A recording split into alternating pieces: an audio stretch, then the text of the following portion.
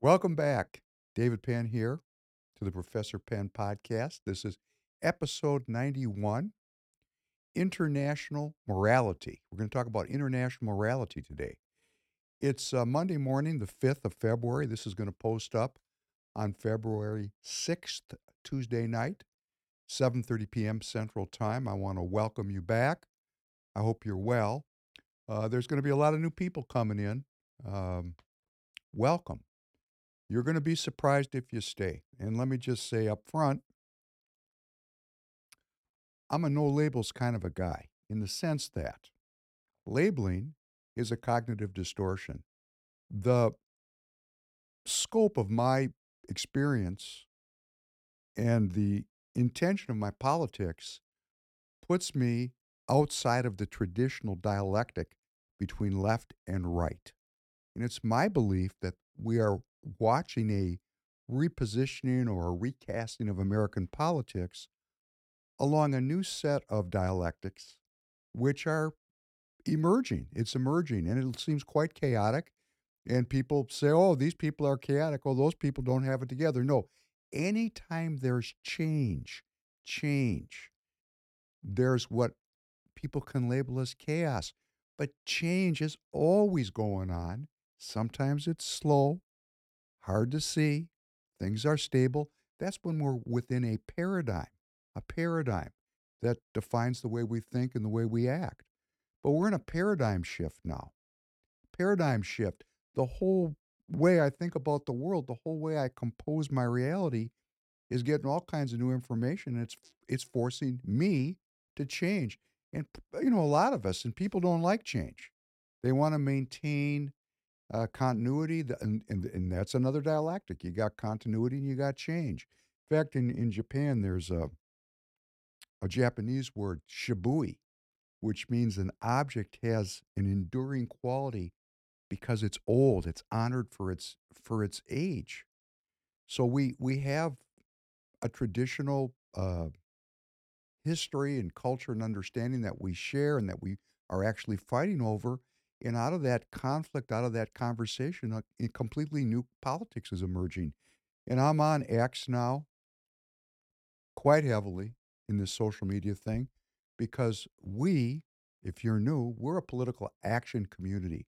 You've joined a podcast, you're experimenting and listening to me, and there are thousands of people that are watching this podcast across many platforms, and we're united in a search for truth, a search for truth.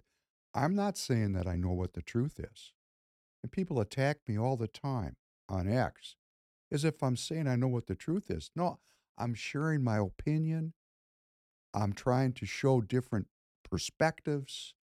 I know that for every event, there are four corners with four different perspectives and four different truths. Maybe it's an infinite number. We're just using a model of a street intersection when there's a car accident and we get four different reports of what happened. Well, that's a lot like politics and history. There's an infinite number of positions to take on every issue, and everybody that's crafting a story, including Professor Penn, is doing it with an editorial intention. So let me just share up front, if you're new, what my editorial intention is. I believe we've become borderless. And for the left that's listening to me, I want to just say my mother worked as a pro bono attorney my entire life up until when she retired about 10 years ago as a pro bono attorney working with the poor and with uh, immigrants, most of whom who were not here, quote unquote, legally. So I have some insight into this, and I have great sympathy and empathy for the plight of these people, but we've become borderless. And it's not just this physical border that I'm referring to, it's spiritual borders. So the politics that I'm promoting right now today, and things I say today because things evolve, is the restoration of borders, both spiritual and physical. It's my belief that if I act spiritually appropriate, that's what I can do. That's the most important thing that I can do to make my country healthy because we're talking about the domain of well being. well-being. And how do we get there? We restore our borders, both spiritual and physical. We look at debt, the $34 trillion of debt, and I go, why is this? Who's benefiting from this? What are we doing here? Because I remember, I think it was 1981, when President Reagan was first elected, was the first time the national debt exceeded $1 trillion. So from 81 to 2024, we've gone from 1 trillion to 34 trillion.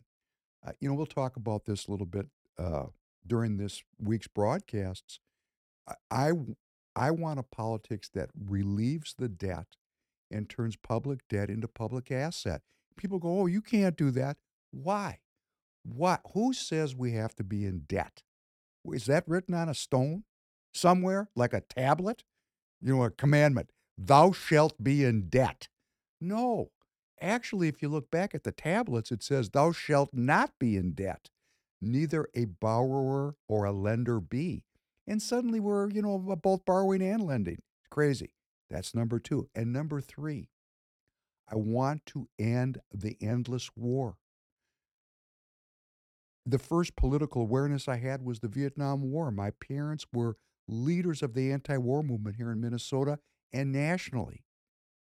I've been sensitive to anti war my entire life, and it really defined the new left of the 1960s, which is the root of the current left. Now, how the left went from committed to anti war, committed to anti military industrial complex, committed to peace, to we're funding all these wars, I don't get that. This I don't understand. Not smart enough. I remember, and I said this on the last podcast, my mother worked on the 1968 Eugene McCarthy presidential campaign. Eugene McCarthy was a senator from Minnesota. He was an anti war leftist of the highest order. He ran a campaign that was all about ending the war in Vietnam. And, Chuck Schumer, the House Majority Leader, worked on that campaign with my mother. And that campaign was not specifically about anti-Vietnam War. It was anti-war. Anti-war was the anti-war movement. They didn't call it the anti-Vietnam War movement. They called it the anti-war movement because these people were trying to overthrow and topple the organization of our society around the idea of piracy, also known as the military industrial complex. And, these people got bought off because here's what happened. They lost. Eugene McCarthy went down quite unceremoniously amidst a huge beatdown of the left in Chicago under the stewardship of Mayor Daley, a Democrat, and they beat these protesters viciously on television, live, and the anti-war movement was beat down, and Humphrey was the Democrat that ran in 68, Nixon was the Republican, and Nixon won representing the silent majority, which people are going to say that's the core of the Trump movement, and it probably is. So when the anti-war movement ended, these people, and I was in the room, and I've said this, so if you're a leftist and you're here for the first time, I want you to know my history. I was in the room in Minnesota when a group of intellectuals that worked at the University of Minnesota, including my father, sat down and came up with a multi-decade plan to turn Minnesota from a red state to the blue state that it is today. And they were very successful. They did it through the university and through the educational process. They knew exactly what they were doing. They wrote it down, they implemented it, and they took a long view of it, and they won here in Minnesota. And I salute my mother and father. They had a plan, and the plan really uh, come to Minnesota. We've got abortion rights at birth for women. We're passing a euthanasia law now where people can, you know, take life and death matters into their own hands. We have a growing government here. We have a economy that is based on international trade, a farm economy, which is another reason why it works so well because we're an export state. And after all, we're the headquarters of the largest private commodity trading company in the world. That's Cargill right here in my Senate district. I mean, these people know how to make things work.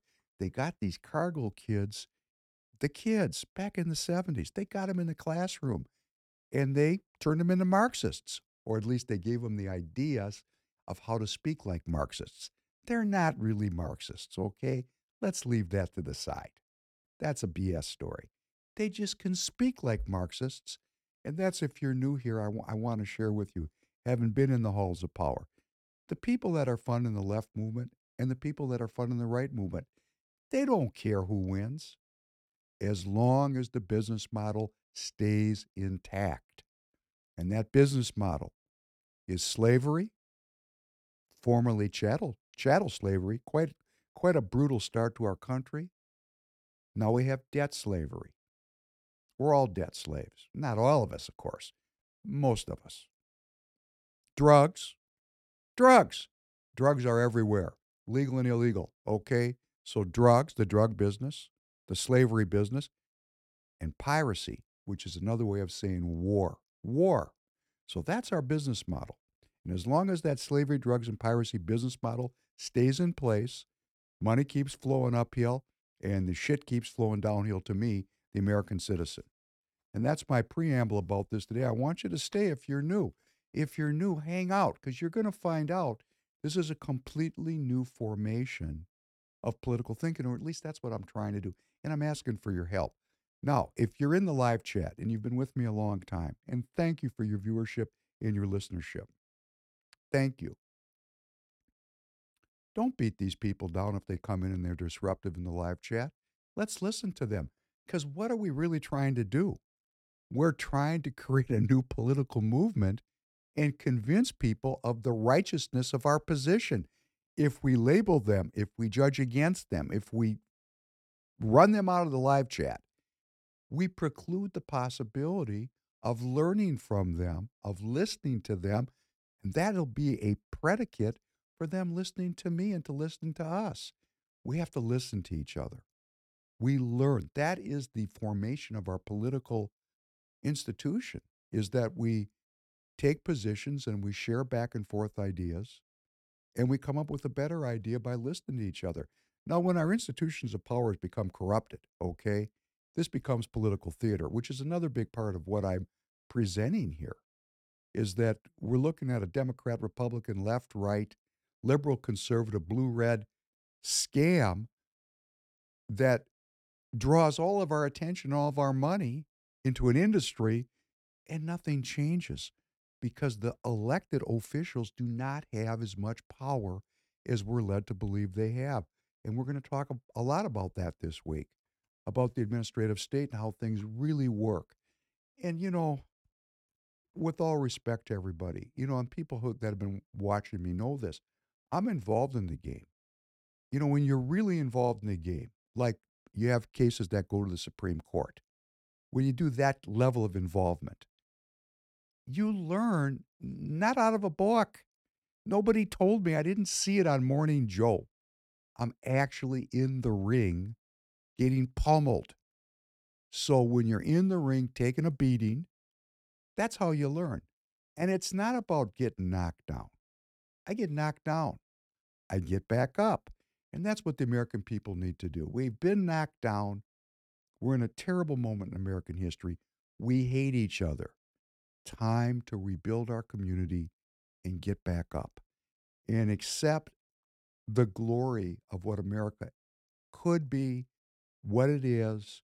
And it just goes back to our founding documents. Now, I know some of you are going to come in and you're going to say, screw the founding documents. Okay, now we're really getting out into really a big paradigm shift because these founding documents go all the way back 5,700 years and are based on some religious ideas. That would be the idea that our rights are natural and they're granted to us by a creator.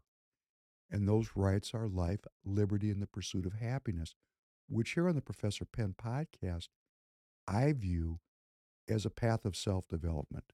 So, this for some of you will be disturbing, but let me read through it and let's think about it even outside of its religious context. And just let's talk about thanksgiving and gratefulness as a way to feel good, as a way to enhance our well being. Blessed are you, God and King of all worlds. Thank you for creating the light and the dark. Blessed are you, God and King of all worlds. Thank you for creating me in your image. Blessed are you, God and King of all worlds. Thank you for making me an American. Blessed are you, God and King of all worlds. Thank you for making me free. Blessed are you, God and King of all worlds. Thank you for healing the blind. Blessed are you, God and King of all worlds. Thank you for feeding the people. Blessed are you, God and King of all worlds. Thank you for releasing the bound. Blessed are you, God and King of all worlds. Thank you for raising up the downtrodden. Blessed are you, God and King of all worlds. Thank you for creating the heavens and earth. Blessed are you, God and King of all worlds. Thank you for providing for all my needs. Blessed are you, God and King of all worlds. Thank you for directing my path. Blessed are you, God and King of all worlds. Thank you for our American courage. Blessed are you, God and King of all worlds. Thank you for crowning America with glory. Blessed are you, God and King of all worlds. Thank you for restoring strength to the weary. Blessed are you, God and King of all worlds. Thank you for sending your Son to die on the cross that I might be saved. And let me comment for the anti Christians that might be uh, watching for the first time. Yes, this is religious, but the idea of redemption goes beyond religion. So, what I found in my life is I've made mistakes and I've needed forgiveness and redemption. What are the processes that bring that to me as a viable psychological palliative to the suffering that I feel? How are we going to do that? Well, this has worked for thousands of years. There's other ideas that work. I know that. I know that. And when I say thank you, if you don't want to use a deity, how about just gratefulness? Gratefulness that we bring forth a good energy in our culture, thankful that we're Americans, thankful that we have food to eat, thankful that I was able to walk out of my house this morning and not dodge a bunch of rounds from some opposing force that was shooting at me, as is happening in many parts of the world. It's a lot to be thankful for. A lot to be thankful for. And then personally, I always like to say this for myself. Forgive me, Father, for I have sinned. Pardon me, my King, for I have willfully transgressed. For you pardon and forgive. Blessed are you, God and King of all worlds, for you are gracious and ever willing to forgive. And again, not from the perspective necessarily of religion. I would like to overcome making mistakes in my life, something the religious call sin. So I'm trying to work at this later stage of my life away from those mistakes. And that's why I'm trying to speak gently. And when people slap me in the face on X, I try to come back at them as gently as I can. Um, I'm really not into the emotional violence I see there. X is a tool. How we use it is up to us as the American people. It can be a great opportunity for us to discourse and dialogue and share ideas and solve problems together, create community together. I will not allow paid operatives that dominate the discourse to divide me from my brother and sister Americans. Just not going to let them do it. You can hate me all you want. I'm not going to hate you back unless you put your hands on me. That's a different story. There is self defense. But as I like to say, because I'm older, I remember this one and I like it. Sticks and stones will hurt my bones, but names will never hurt me. And I also want to say we have to pay for this. And one of the ways we do that is we're in the tire business. So I do want to say, and I have to say it, I want to thank Free People Radio for giving us this platform. I always urge people to get involved in their local political parties because this is an action political community about self governance. So, be it the Democrat Party or the Republican Party, they need smart people who are of goodwill and that have integrity because the parties are right now dominated by people who do not have goodwill and do not have integrity. And why do I say that? Well, it's very simple. I'm looking at the evidence. We're 34 trillion in debt. We got an open wound of a border, and we've been in an endless war my entire life. That's all I need for evidence that the people that are running the show don't have my they don't have any goodwill towards me because that's not helping my family. So I just look at the outcomes. I don't look at what they say or how good looking they are or what concerts they go to or none of that matters to me. I don't even look at the polls. People are on X, we're arguing about polls. Polls, forget about the polls because someone's paid to poll. No, what we want, what I want, what this community is about individual American citizens getting involved in the game of politics. And if you're on the right side, you can go to precinctstrategy.com. That's precinctstrategy.com for a tutorial about how to get in the game of politics. If you're on the left, you can go there too and just don't think of it as a right site.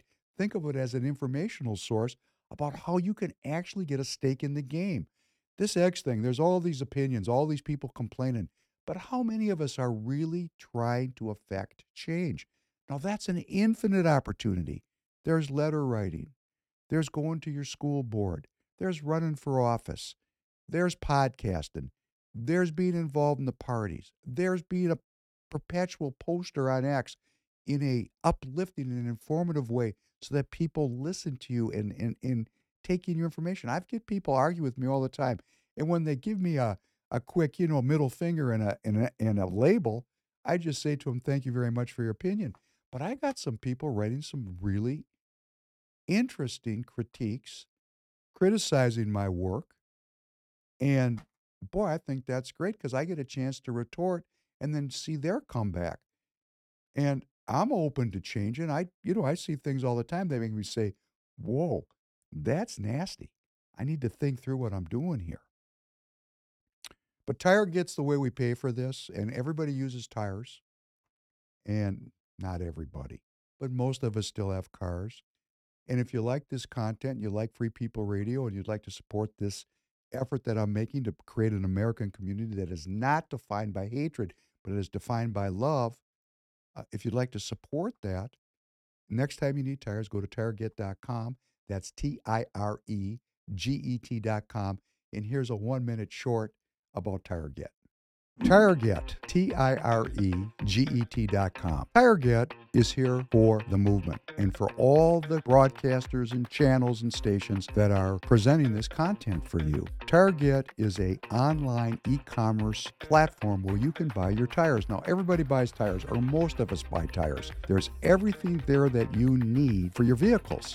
All kinds of different brands, premium major brands, premium private label brands, every kind of tire. You go there, you pick your tire. We will ship the tires to the installer right by your house at no extra charge. You pay TireGet to have your tires installed. It's a one-stop shop for everything you need in tires and the best customer service in the tire business. So the next time you buy tires, think of TireGet. You got to buy your tires from someone. Please buy them from us. All right, welcome back. The soap selling is done for the day, and I'm going to go on to one other quick issue. We talked about the 8 key concepts on a previous podcast. I think it was 89. And that's an Asian idea, wound in Asian culture, has nothing to do with Christianity. It really doesn't. But that doesn't mean it doesn't have validity or ideas that are informative. And those 8 key concepts are courage and concentration and endurance and honesty and humility and self-control and the ability to tense and relax, which is a well-being concept, and then timing, speed control. These are the 8 key concepts for enhancing your well-being and lengthening your days from the Asian perspective. Courage. Isn't that strange? That's number one. Number one, courage. Concentration. Well, if we're going to get anything done, we got to concentrate on it, right? Endurance. We have to endure. Honesty, which is the basis for all spiritual development. Humility. What does it profit me if I know a lot and I'm an ass? And I've been through a period like that in my life. I got one of my kids is so brilliant, and this kid is really brilliant, brilliant, and as you know, young. So certain arrogance came with the brilliance. It did not take long for life to rip his ass right down back to reality, which is a great process because he's young. And I want him to be well. But anytime arrogance um, works its way into our lives, the greater the pride, the greater the fall. Control. We need so there's and on X, self control. Come on, being a tough guy from a keyboard, it's not so tough. So why? What's the point? Let's. It's a culture. We make that culture. We, the American people. Let us. My suggestion. Let us elevate the discourse and the dialogue so we build community. Why do we want to destroy our community? What is that all about? I mean, I'm reading people say, oh, Professor Penn, you're not a professor. Correct. It's a stage name, but I'm educated. And if you hang around here, you're going to find out I'm very educated. Come from educated people, generations of them. Education was baked into the cake. But why would I be labeled as mega because I talk about national sovereignty or peace versus war? Those are not mega ideas. And that's part of the scam, right? Let's make all this about Donald Trump and MAGA so nobody starts thinking about the ideas. If you're on the left, okay? If you're on the left, I know you care about the exploitation of children. There's a relationship between that open border and the exploitation of children. Let's not be afraid to look at that. Let's think it through. Let's look at the allocation of resources. If you're on the left and you're way on the left, then everybody's going to have the same thing. But there's a lot of people that are a little more centrist that have net worth, that have 401ks. They don't want to lose everything. I think it's reasonable to talk about that. That's not a left right issue, that's a family issue. And then the well being issues that are associated with this. Come on, debt? We're 34 trillion in debt. That's not a well being thing to drag along with us. That's a very unwell place to be, that kind of debt. And that's not a left or right issue, or at least it doesn't need to be a left or right issue. It can just be an American issue. Why are we so in debt? Who's benefiting from this? And how do we readjust our social uh, safety nets and our allocation of resources in a way that's beautiful so that we actually have some community about it? Because we want to take care of the least among us. That's that's that's having empathy. I have it. I have it. And I think a lot of the people that have faith in a creator have empathy because they know who they are. Now, if you don't believe in God, let me just share with you. If you really have faith, really have it, and you've given over to it, gentleness is part of the deal. Uh, Working with the poor is part of the deal because you have faith. I mean, that's a requirement of having faith. There is cultural expectations. It's not just saying, "Oh, I believe in God." That's doesn't do anything.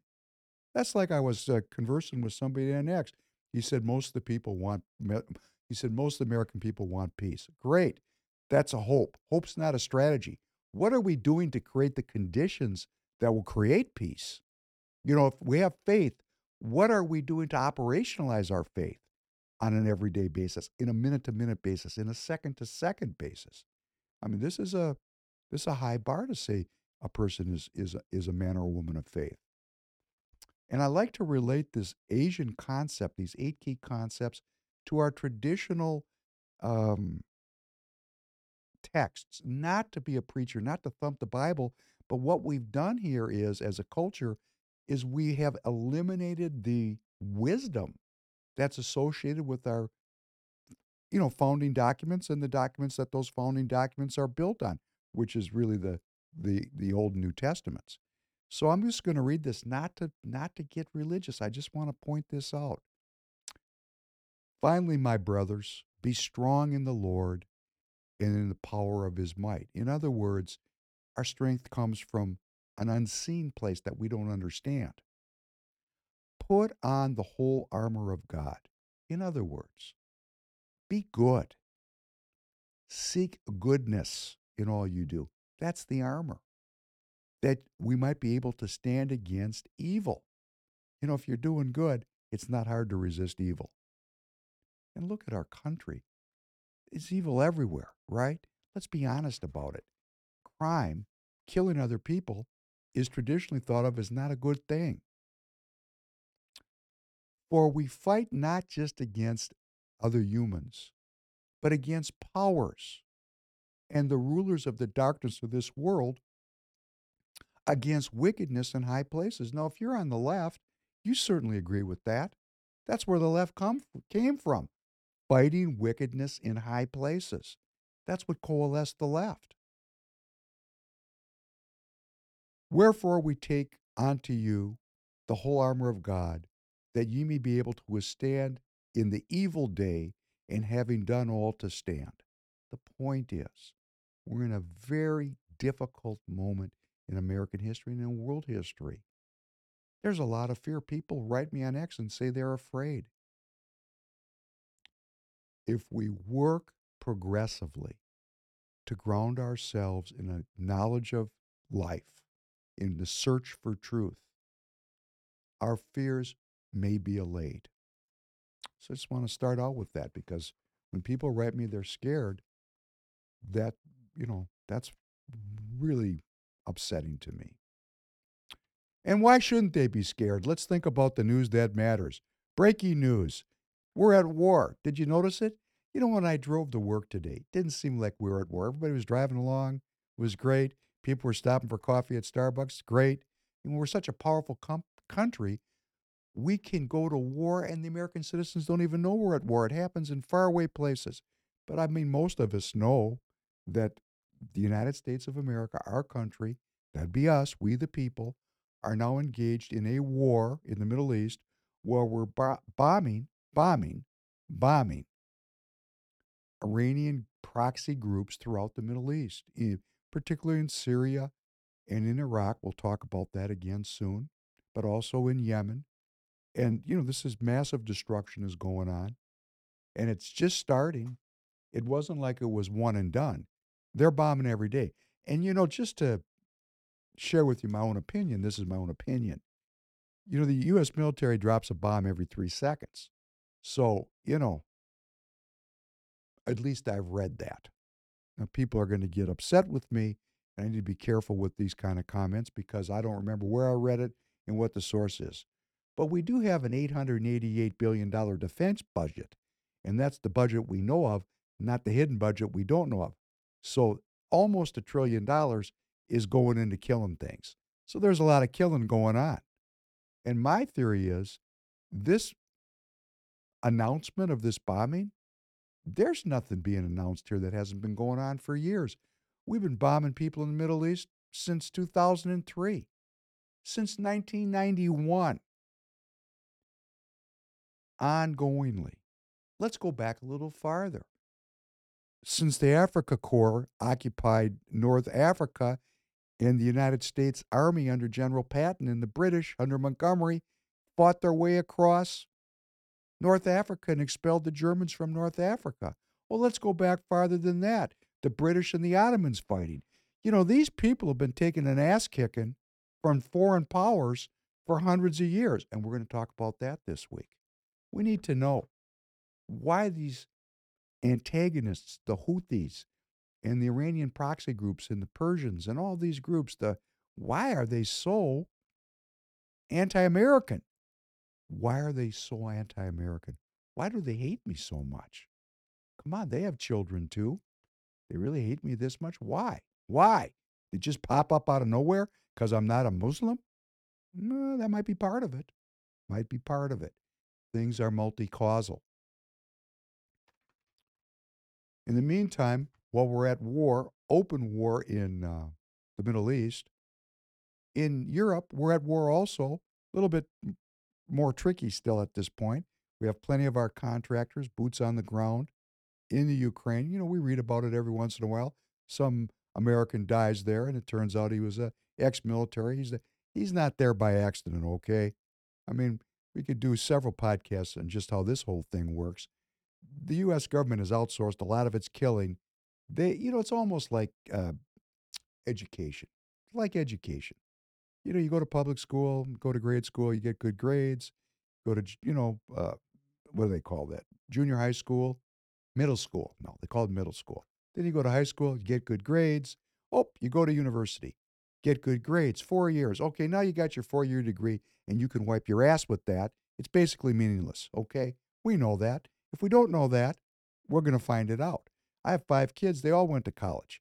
That 4-year degree is toilet paper. But the best and the brightest get chosen to move on. They get to go to medical school. They get to go to law school. They might get a PhD in physics or biochemistry. The entire process is to find those people that are the best and the brightest in that educational setting. They become the elites that run our institutions.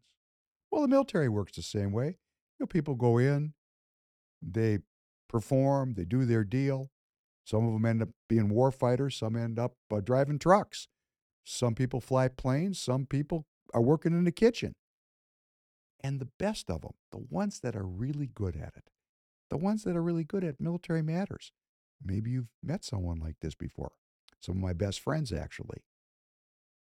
They graduate from military service and they become contractors, special operators, off the books. And they're all over the Ukraine fighting. It's not allegedly the U.S. military. It's some of our best people, the people that have gone to graduate school in killing and got their graduate degrees, and they like killing, and they're very good at it, and they get paid very highly to go kill Russians, and they're Americans, and we're there. And the Russians know it, and they don't like it. But that's not good enough, because right now the largest ever NATO exercise is underway.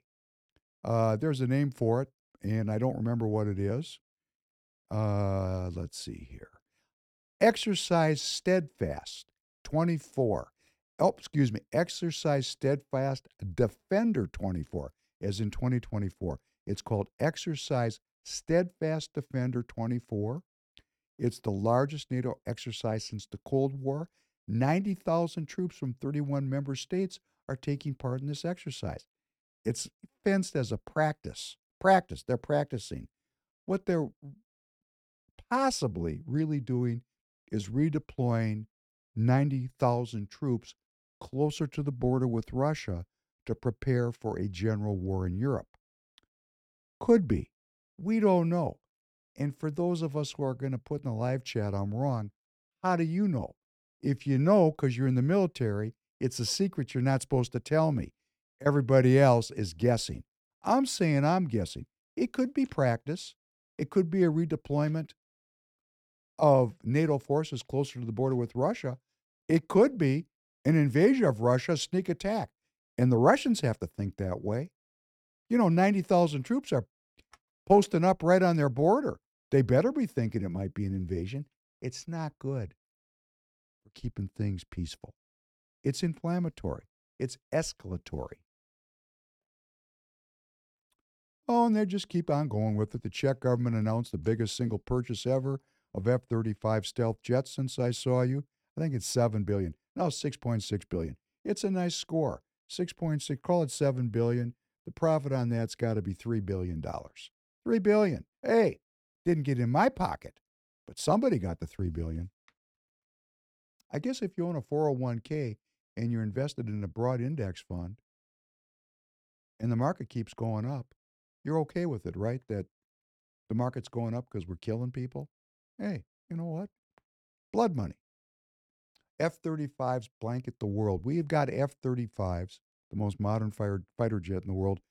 They're all over the world. We got them positioned everywhere. They call that, if you go online, the F-35 blankets the world in security. Or if you're on the other side of the football, the F-35 blankets the world in insecurity. Insecurity. And for the people that I'm arguing with about Empire on X, and if you're new here, I'm just against empire for two reasons. The first thing is it's not my empire. We're defending the British Empire. And I got something to say about that. We're stupid to do that. Dumb. And number two, I don't want to live in a country that's based its economy on killing people, which I argued with the guy on X about this. And I watched Aaron Burnett right on CNN say, oh, all these jobs in the military industrial complex, it's so good for America, such high paying jobs. We're basing our economy. The only thing we're good at is building weapons of war. You know, hey, that sucks. I'm in the tire business. Let's build tires. You could make the case people are still dying from that, but at least it's a slow death with a lot of freedom to drive wherever I want to go. It's not I'm sitting in my hut and a precision munition blows my family to shreds. And then there's a picture of it, which we all enjoy watching. You know, this is sick, in my opinion. Sick. Just sick. Sick. I'll say it again. It's sick. This podcast is about the politics of human well-being. My first concern is the well-being of American citizens. But, you know, when some Iraqi is killed by a bomb that my tax dollars paid for, I'm not for that. And we're going to talk about why is it Iraq? Why is it Syria? Why is it Jordan? Why is it Yemen? Why is it Ethiopia? We need to look at that. And just finally, the United States has agreed to put nuclear weapons back into England. And they haven't been there for many years. And why are they putting them in there? To tell the Russians, screw off. They don't need to be there. It's just a symbolic reposition of nuclear weapons right into the crown, because really what we're doing here is we've picked up on a fight that's gone back to 1805 between Britain and Russia. And we're backing the Britons up here. And when I say the Britons, we're backing the Britons up. Okay? If you got ears to hear, you know what I'm saying. We're backing them up, and we're basically telling the Russians, hey, screw off. I have children. I don't want to see them die. So, you know, that's how I feel about it. And I'm going to say this again. If you're a modern leftist in 2024, the root of your movement was about anti-war. Please go back and look at the roots of the anti-war left movement. It was called the New Left in the 1960s. All the people that created the leftism that you're in today come out of that tradition. It was galvanized and coalesced around anti-war. How is it that the left is so in on empire? How'd that happen? Let's think that one through. Because everywhere is war. Everywhere is war. And let's talk about the war of the day, the one that's getting headlines today. And those are the things that are going on over in the Middle East. And this is really all about the Suez Canal. The Suez Canal is an artificial sea level waterway in Egypt connecting the Mediterranean Sea to the Red Sea. It's 120 miles long. It was envisioned in the 1800s. In 1858, a company was formed to create the Suez Canal. Construction of the canal lasted from 1859 to 1869. Big project. That's a 10-year project, right? And the canal officially opened on the 17th of November, 1869. All of this that you're seeing is about this canal. All of it. I mean, this is all about the canal. And why? Because the canal brings wealth from Asia to Europe. And when the canal was built, it was built by a consortium of British and French companies, colonial powers that had occupied, India was occupied by the crown. It was a colony, and the crown was extracting wealth from India and extracting wealth from China. China was also colonized, and they were just looking for a fast way to get that wealth that they stole from the indigenous people. They wanted to get it back to Europe as fast as they could and put it down a mine shaft where they'll pull it out when they're ready to.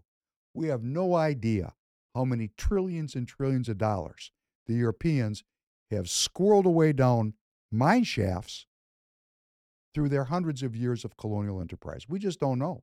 And they're not going to tell us. And that Suez Canal is still there. So we talked about this, and we'll talk about it again if you're new. The United States, after World War II, took over the maintenance of the empire.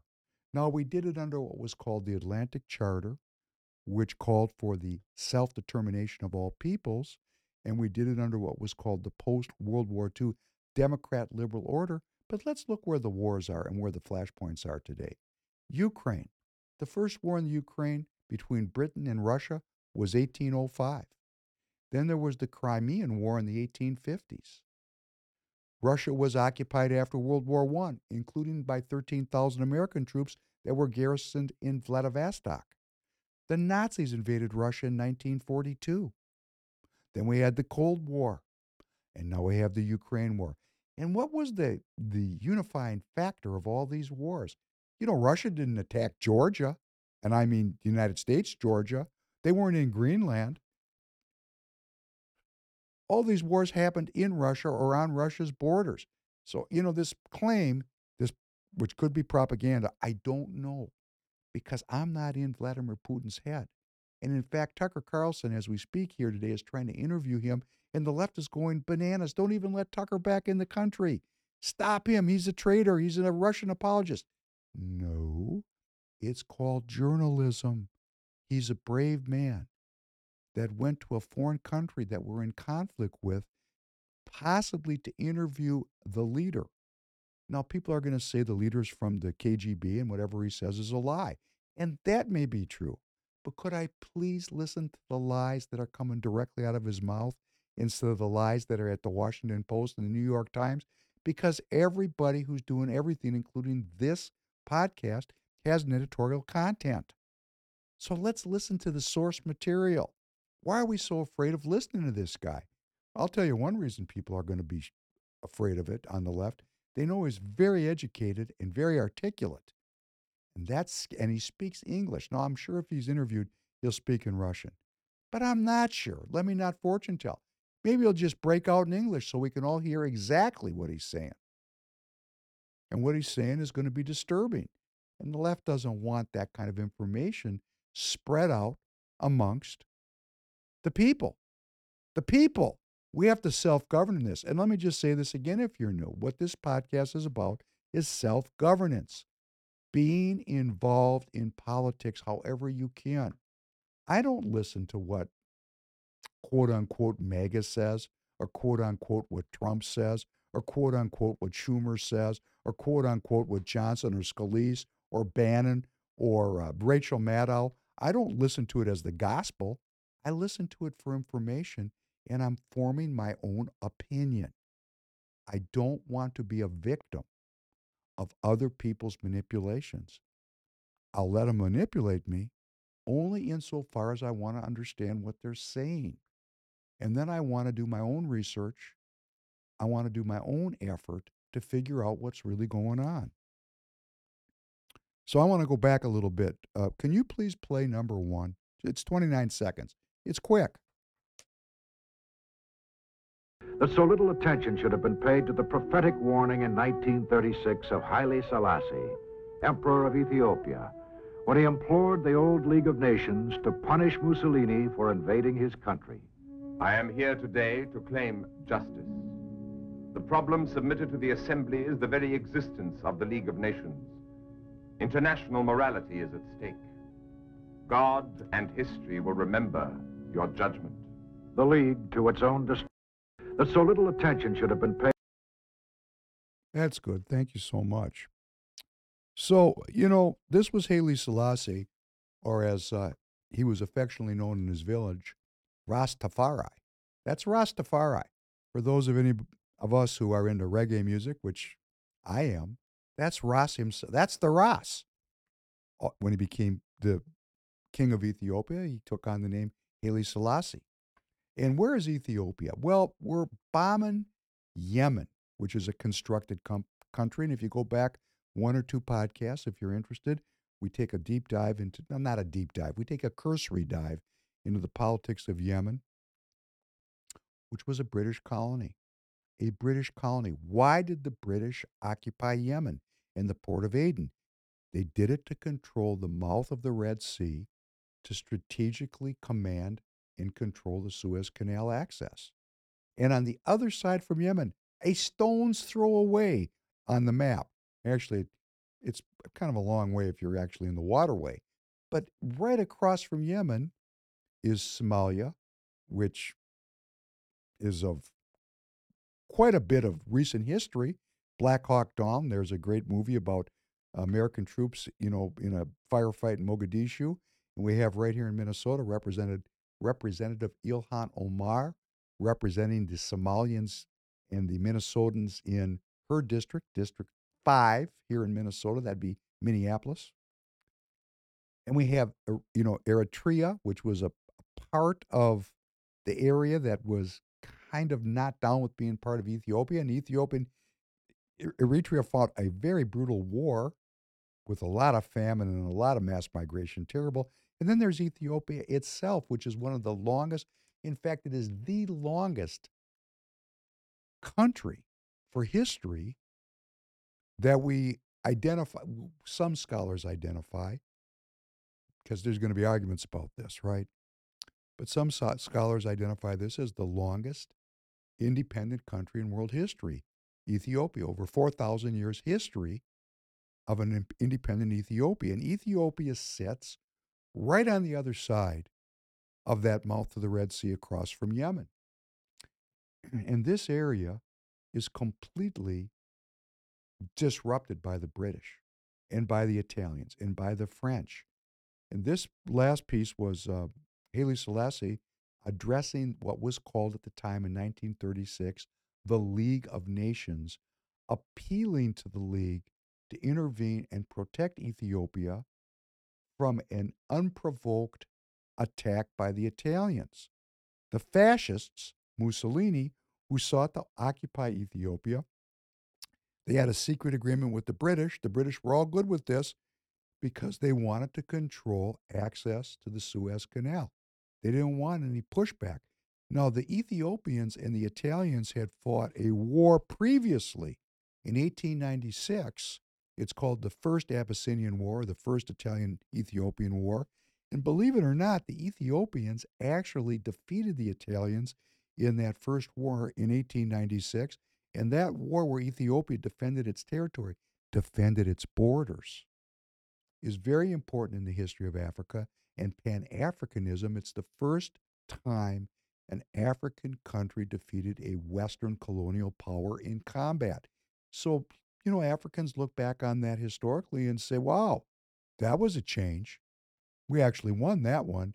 But not to be outdone, the Italians came back in 35 and they fought a war from 35 to 37. They actually defeated the Ethiopian army at that time. They had the support of the British. And it was interesting. The Germans, who eventually were allies of the Italians, they actually supported the Ethiopians with weapons. This is how twisted this colonial stuff was going on. These people, the Germans, the Dutch, the English, the Spanish, the French, the Russians, these people were playing a game with each other about who was going to steal the most shit. That's called piracy. Like bank robbers. These people fought on the way to the bank robbery. They fought on the way after the bank robbery. They sucked, all of them. And when the case is made by people of color that white people are evil, it's an easy position to take when you look at how these countries functioned. And you want to say, well, white people really aren't evil. And they're not. But the ones on these payrolls were, because they went into these countries and created the conditions for famine, for slavery, tremendous disease, war, genocide. This was brutal. And in this area where we're at war today, where the United States is defending what you and I are paying for, is we're defending the Suez Canal, which brings goods to Europe. So guess what we're doing? We're the muscle. We're the muscle for a European business strategy. Isn't that great? Kind of like being a bouncer. We don't own the bar. We're just bouncing there. Hey, we're tough guys, right? That's fun, isn't it? Fun being tough. You know what happens to bouncers? They get old and somebody knocks their teeth out because you can't win every day. You keep in that. I was just with one of my best friends. This guy was not kidding around. Can't tell you his history. One of my closest friends. I actually love him. When this guy talks about going to war, he's not talking. He's a virtuoso in this area, a virtuoso. And he looked at me, because he's retired now, finally, and he said to me, if you keep going to the casino, eventually you're going to lose. And after 25 years of being in the casino, he decided it was time to cash his chips and come home. And he's had 5 children with a beautiful lady, and he's living a beautiful life, and God bless him. But that's what happens when you live by that sword. Eventually, the clock is ticking, America. So the Italians won that second war with the Ethiopians, and they occupied Ethiopia. And I'm saying this because it's very important for us to understand how this area has been scrambled by colonial powers. The Yemen thing. Yemen was not a country. It was a constructed country which came out of the British occupying southern Yemen and using the Saudis, the Wahhabis, and the Sauds to screw up northern Yemen, which was called South Arabia. And, we're living in this blowback now, And we had the blowback on the Ethiopian side years ago. And I'm not saying that that's not stable or unstable. It's not stable because the British and the colonial powers created, or they exacerbated. I don't want to say they created. That's wrong. And sometimes they created it. But what they did was they exacerbated pre-existing tribal and religious differences, arming both sides and creating the kind of blood feuds that go on for generations. And that's how a very small number of colonial operatives could go into these big populations and get what they wanted. And what did they want? The chaos that prevents the locals from organizing and taking control of that waterway so that they have a seat at the table. That's what this whole thing is about, preventing the local populations from having a seat at the table. And I want to talk about this now in terms of something we're all going to like, I hope, and then I want to go into it at great depth.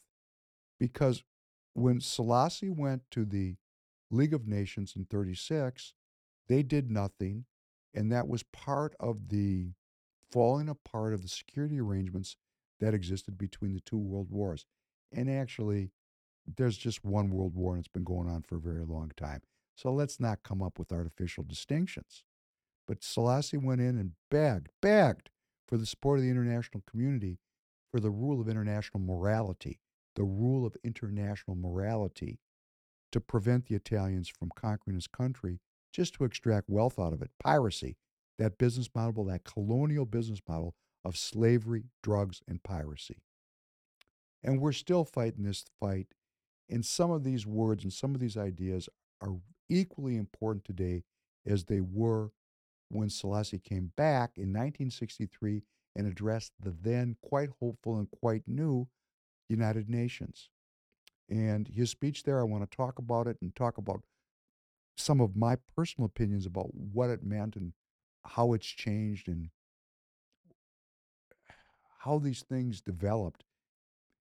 But first, let's look at how Bob Marley, the great Jamaican artist, philosopher, man of peace, took this speech that Selassie gave in 63 to the United Nations and turned it into a fantastic piece of music. Can you please play this, number 2?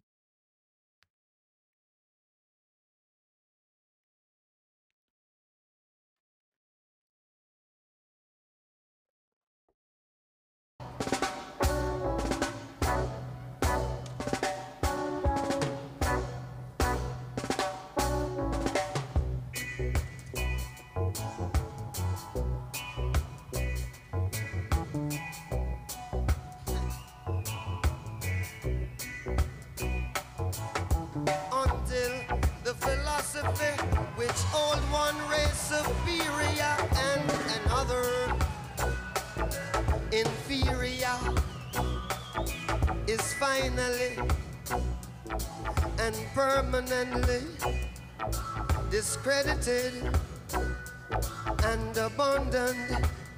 Well, everywhere is war. This your war. And until there's no longer first class nor second class citizens of any nation, until the color of a man's skin is of no more significance to the color of his eyes, I've got to say war. And until the basic human rights are equally guaranteed to all without regard to race, this your war. 'Cause until that day, the dream of lasting peace, world citizenship, and the rule of international morality will remaining but a fleeting illusion to be pursued, but never attained. Well, everywhere is war. This your war. War in the east, war in the west, war up north, war down south. This a war, rumors of war. And until the ignoble and unhappy regime that hold our brothers in Angola, in Mozambique, South Africa, yeah, subhuman bondage, yeah, has been toppled, yeah, utterly down destroyed. Well, everywhere is war. This your war. War in the east, war in the west, war up north, war down south. And this a war.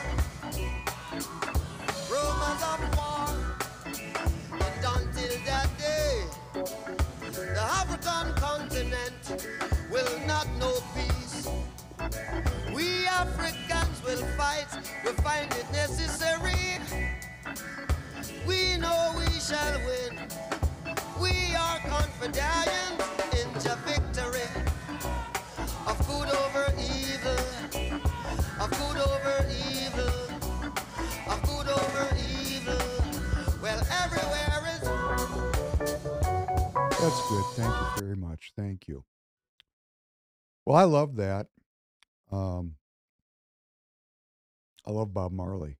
And he was taking a speech that was given by Rastafari, Haile Selassie, which he gave to the United Nations General Assembly on October 4th, 1963.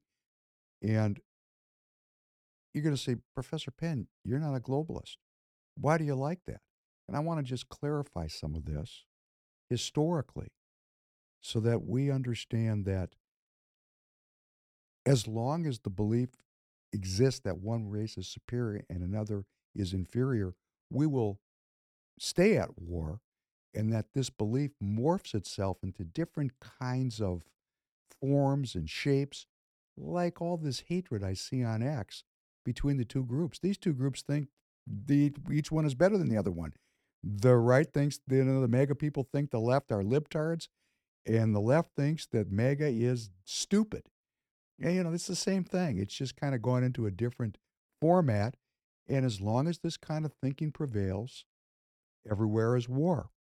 And Selassie showed up at the United Nations, and he said, this is a quote, 27 years ago, as Emperor of Ethiopia, I mounted the rostrum in Geneva, Switzerland, to address the League of Nations and to appeal for relief from the destruction which had been unleashed against my defenseless nation by a fascist invader. I spoke then both to and for the conscience of the world. My words went unheeded, and history testifies to the accuracy of the warning that I gave in 1936. In 1936, I declared that it was not the covenant of the League that was at stake, but international morality. Undertakings, I said then, are of little worth if the will to keep them is lacking. It's very critical. These are African countries that were conquered over and over again by colonial powers that extracted their wealth, killed their people, destroyed their communities and their cultures, enslaved them. I mean, we're talking about really skullduggerous things went on here. You know, we live in this kind of, oh, it's, I see it on television. You know, the thought of slavery for me, because I relive this in my mind constantly because of the exodus from Egypt, uh, the thought of slavery, it doesn't capture being a slave, right? These people were enslaved. So what they were doing was they were taking the words of the Atlantic Charter, which we've studied, where President Roosevelt forced Winston Churchill to give up empire and to allow the self-determination of all peoples. These Africans were taking these words, the rule of international morality, which then became vested in the United Nations, and they were, okay, guys, if you want to have globalized governance, and that means you're going to quit raping and robbing and enslaving, go for it.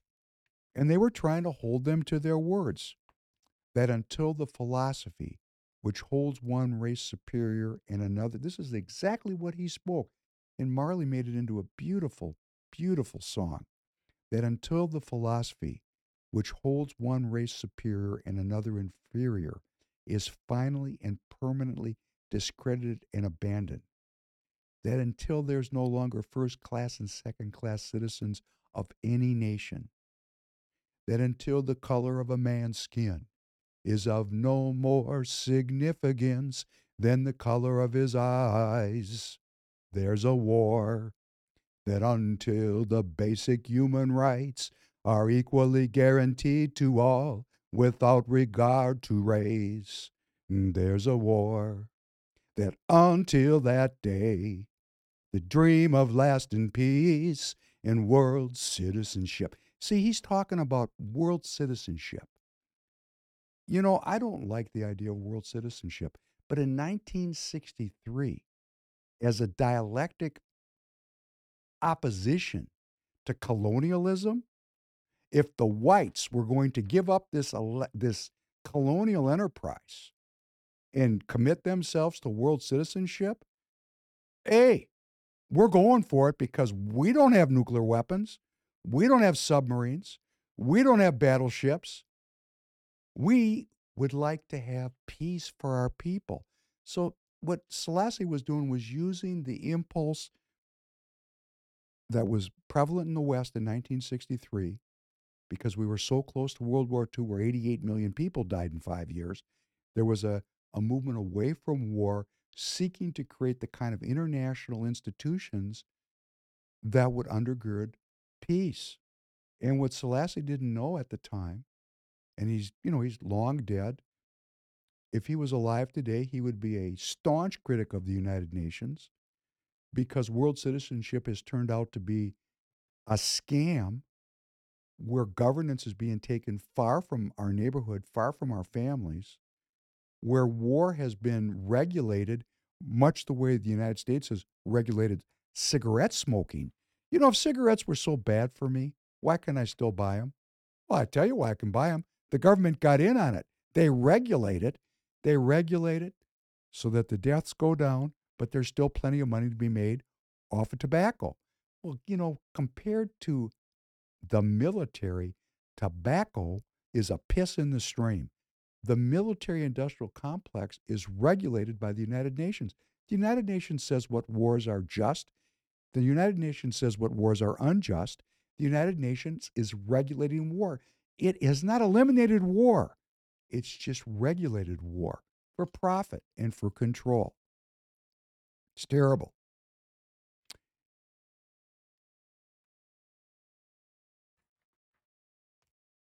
So it's not the idea of world citizenship that's wrong. And it's not the institution of the United Nations that's wrong. It's the people who hold those positions of power within the institution. We're going to talk about those people this week. We know who they are, we know where they come from, and we know what they believe. And what they believe is so different than what I believe or what the majority of the people on this planet believe. We got to really look at this now and recognize how few of them there are and why they fear. Why does the left put so much emphasis in labeling Donald Trump and MAGA as cretins, idiots, losers? Because it's a movement of self-governance. I'm not here to pitch Trump if you're a leftist. And if you've been around this podcast for a long time, you know I don't do that. I'm not pitching Trump or MAGA. I'm pitching self-governance. I'm pitching the search for truth. I'm pitching community, and I'm pitching nonviolence. That's my pitch. So if you're for war, if you're for debt, and you're for slavery, slave labor that comes with an open border, hey, we can talk it through, because this is not a partisan issue. When a border's open, all kinds of bad things happen, and they're happening. When the country's at debt, $34 trillion, all kinds of bad things happen, and it's happening. And when we're fighting an endless war since 19 whatever, or 5,000 years ago, when all we do as humans is fight with each other, come on. I'm going to ask you, how many of you have been in a fight? I mean, a real fight, where, your eyes well up and, tears come out your eyes because you got hit in the nose, or, guns came out and, you survived because of the will of God. How many people have actually done that? And if we're outsourcing that to a very small group of Americans, you think that's going to go on forever? You think forever there's going to be a small pool of Americans that are willing to go die for money, and that's going to get the job done in a world where conflict is expanding exponentially? No, my children are going to get drafted. Your children are going to get drafted. And if you're going to say you're ex-military or you're military and you want your kids to serve, okay, that's cool. But I know a lot of military members that don't want that to happen. They don't want to live by the gun.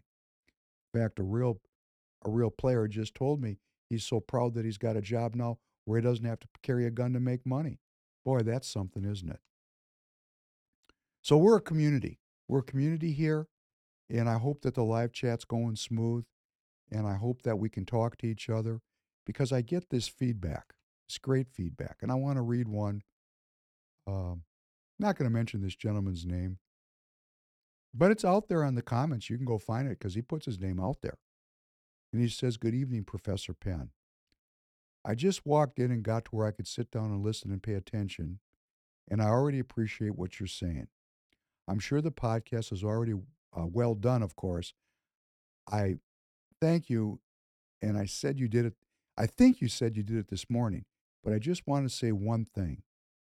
I really appreciate how your show is that you emphasize the importance to the listeners of looking into these topics and researching them for ourselves, to see it for ourselves. You always say you have to see it for yourself so you can get a full appreciation of the knowledge that you'll gain. And I agree with that so much. And I agree that you really have to look at things from both sides and weigh out the information to form your own understanding, because we live in a world that is not necessarily black and white, right and wrong, good and bad. And it's also important to realize that we're not all going to see things exactly the same way, and that is okay. That is how it's supposed to be. What is important is to see value of different perspectives as well as your own in order to have a well-rounded worldview. I'm a firm believer that I can learn from every person that I encounter, regardless of how much I agree or disagree with them. And I just want to thank this participant for this very uplifting comment, because this really captures what we're trying to do here. We're trying to look at issues. I have editorial content. I mean, I'm not trying to hide from you. I want peace. I want to end the endless war. I want to turn debt into assets. And I believe we need to have spiritual borders. I believe those things. And that's my editorial perspective that runs through all of the podcasts. I believe in human well-being. I think those issues, having a spiritual border, is good for my well-being. No spiritual borders, there's no well-being. That's just the way it works. I don't know why it works that way. I didn't make the world. But if you don't have any borders, you're going to get sick. Like, let me give you an example. If you sit down with a 100-pound bag of sugar and you consume it this week, and you buy another 100-pound bag of sugar next week, and you keep consuming 100-pound bags of sugar because you have no spiritual border against 100-pound bags of sugar, hey, there's a very high chance that you're going to get adult onset diabetes. That's not me making it up, and I hope YouTube doesn't get mad at me.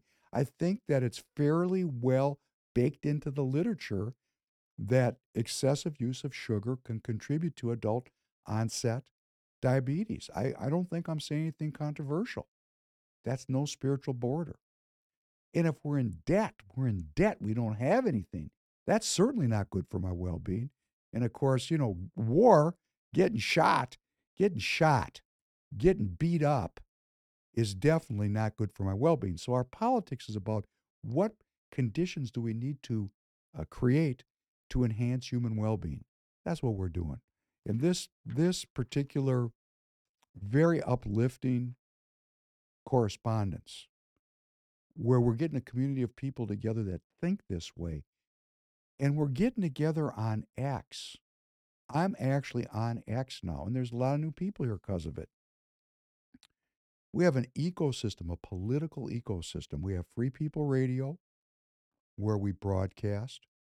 We have a political action thing going on here in Minnesota, where we're working to enhance participation of American citizens in self-governance. It's a grassroots, door-knocking kind of a deal. It's real political action. It's called community organizing. They said Barack Obama was a community organizer. None of us knew what that meant in 2007 and 2008. What the hell is a community organizer? Well, we know now. We know now, and we're organizing our community to bring about enhanced human well-being. And that's not a partisan concept. When the starting point is, how do we make people healthier and live longer? That's a unifying concept. So we have a grassroots organization here on the ground. We have a broadcast element to what we're doing. We're a political ecosystem, and we really believe in peer-to-peer communication. So let me just say before we go by it, every state has a process and a path of self-governance. In Minnesota, it's called the caucus system. On February 27th, in just a few weeks, Minnesota will hold its Democrat and Republican caucuses. Every Minnesotan citizen who is a legal and lawful resident of the state and is an American citizen can go to their caucus, which will be at their local high school, most likely, or community center, and meet with other people in their neighborhood and make their political will felt. Now, this could seem a little bit intimidating, but I assure you that if you go, kind people will be there to help you through the process. It's only made complicated, like the word caucus. What the hell is that? It's called a community meeting. Caucus makes it, what's a caucus? No, it's a community meeting where you and your neighbors will meet in a room together to vote about certain things of importance to all of us. And you can express your will. You can actually get a seat at the table. You can become a delegate, which means you're elected by your neighbors to vote in matters related to our self-governance. It's beautiful. It's a beautiful process of self-becoming. It's a beautiful process of self-development. It's a beautiful process of self-governance. So on February 27th in Minnesota, please find your caucus. And if you'd like some help, come into the live chat or go to one of the ways to get in touch with me, and I'll help you get organized. We want to help Minnesota self-govern. Self-governance. That's what our country's all about. It's really about morality. Self-governance is about our personal morality, our willingness to take some of our time to do something good for our neighborhood, for our state, for our country. And let's just take a look at number 3. Number 3.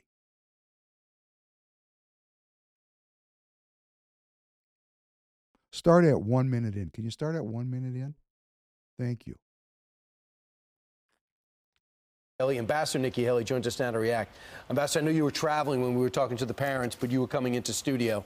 What's your reaction? Pretty amazing 48 hours after learning of their daughter's death, they can still speak about it. I mean, my heart is broken and I'm angry.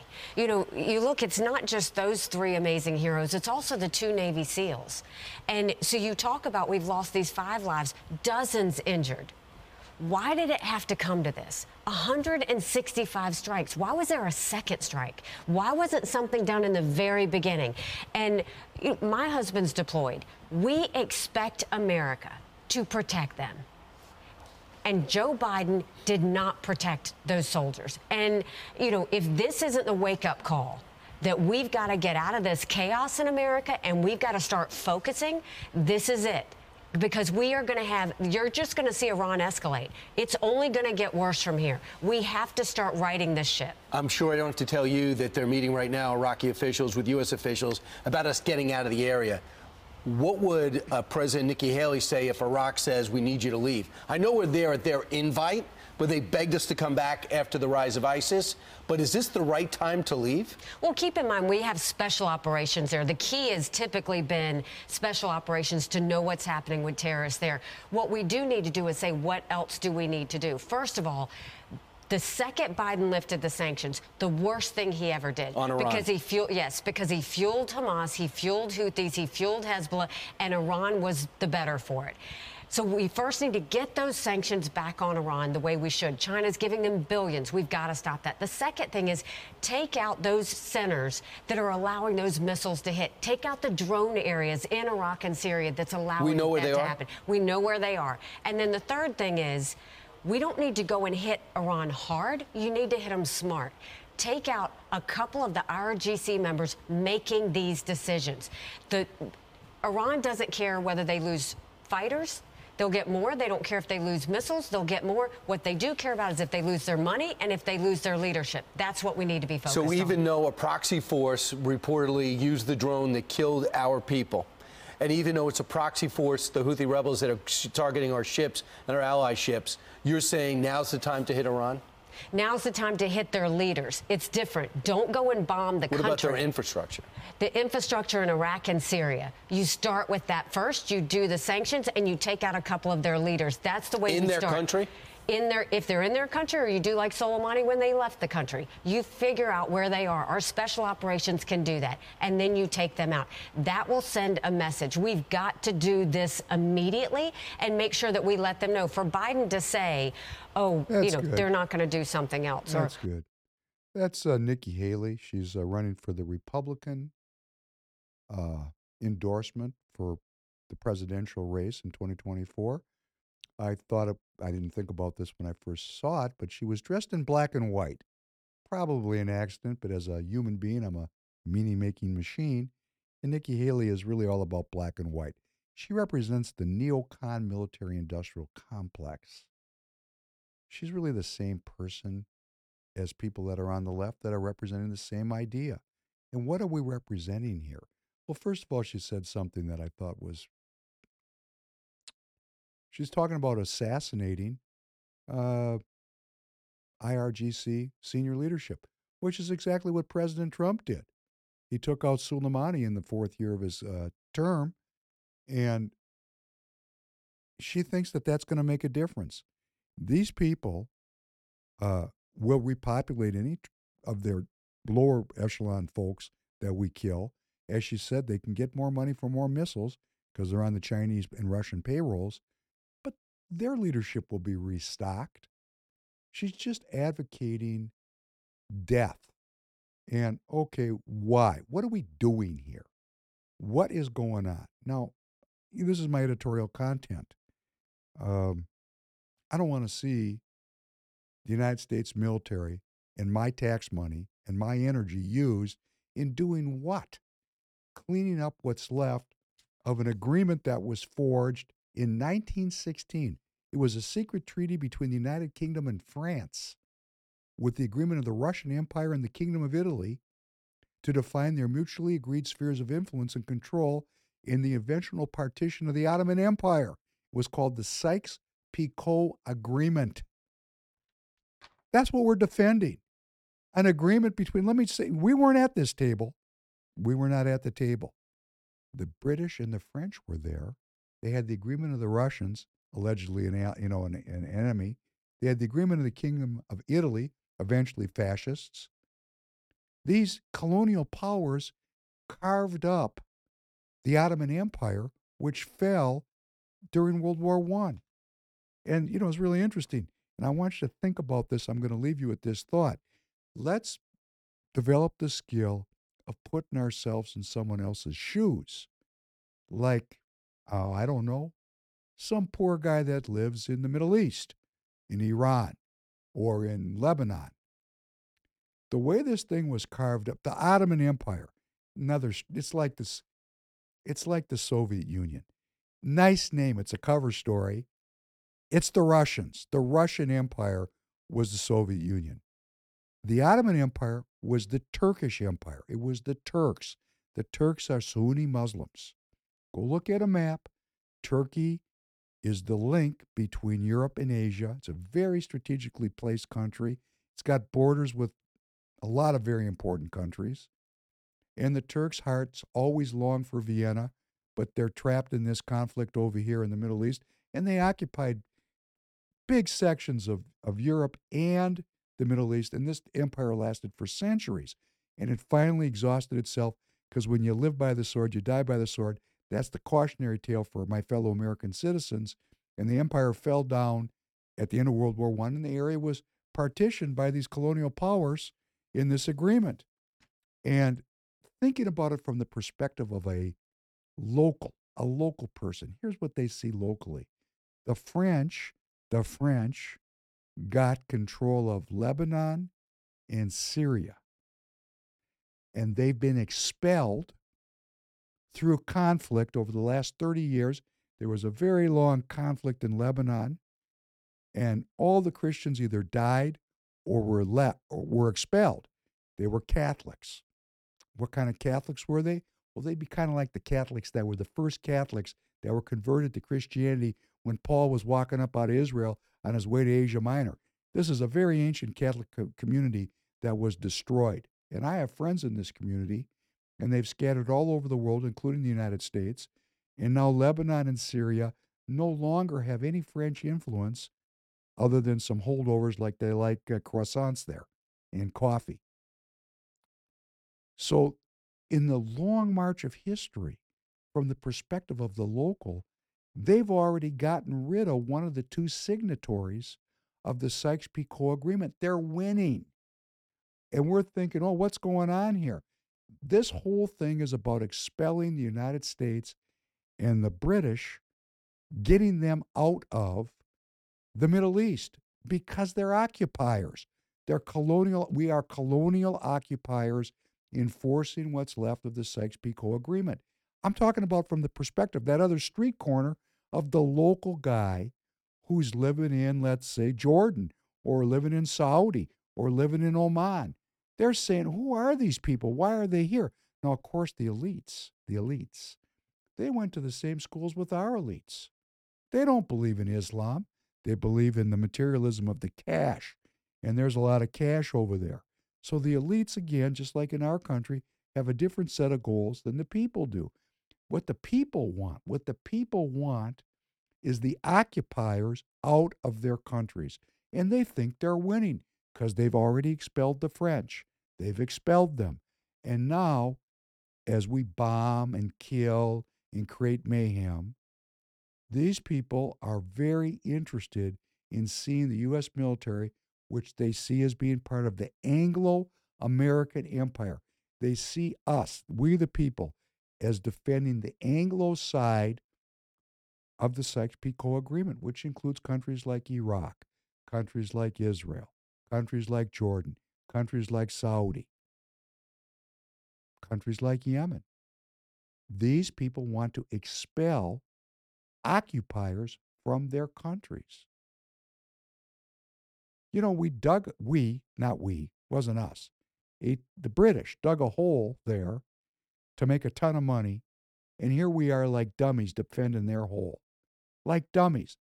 And I get people talking to me on social media, and they say, oh, we can't abandon our allies, and what about our interests? I'll tell you what our interest is. We have two interests. The U.S. dollar, our major export, and the U.S. military And every place the dollar is, the military is, we're defending the banking system. We're not defending anything that helps my family. Nothing. This whole area is about linking India and China to Europe. It's a European problem, and so is the Ukraine. And I'm entitled to my opinion, and I'm looking forward to hashing it out with you if you don't agree with me. That's why we have an informed dialogue, so we can have an informed conversation. So, yes, if you want to call me MAGA, you want to call me stupid, you want to call me this, you want to call me that, that's okay. You're not going to hurt me calling me names, but it's not a very good conversation. I'm inviting the people that want to have a very informed conversation to stay with the podcast, to stay with me on X. We do not have to agree. We can talk to each other. And if we talk to each other with respect, we're going to get somewhere. We don't know where that's going to go. We don't know where it's going to be. But we're going to get someplace different than where we are today. And where we are today is not very good. But, there's always things that are holding over. I don't want to be too negative because there's always so many uplifting things. And I hope that there wasn't a 4-minute hole where Bob Marley's saying, I checked it, and YouTube let me. YouTube said, go ahead. And why is that? Because Bob Marley's estate said, we want this message to be broadly disseminated throughout the world. We're not going to protect this copyright. Let's see if YouTube lets that play. And now because the music is so beautiful. It's worth living for. Let's go out with something that is equally impressive.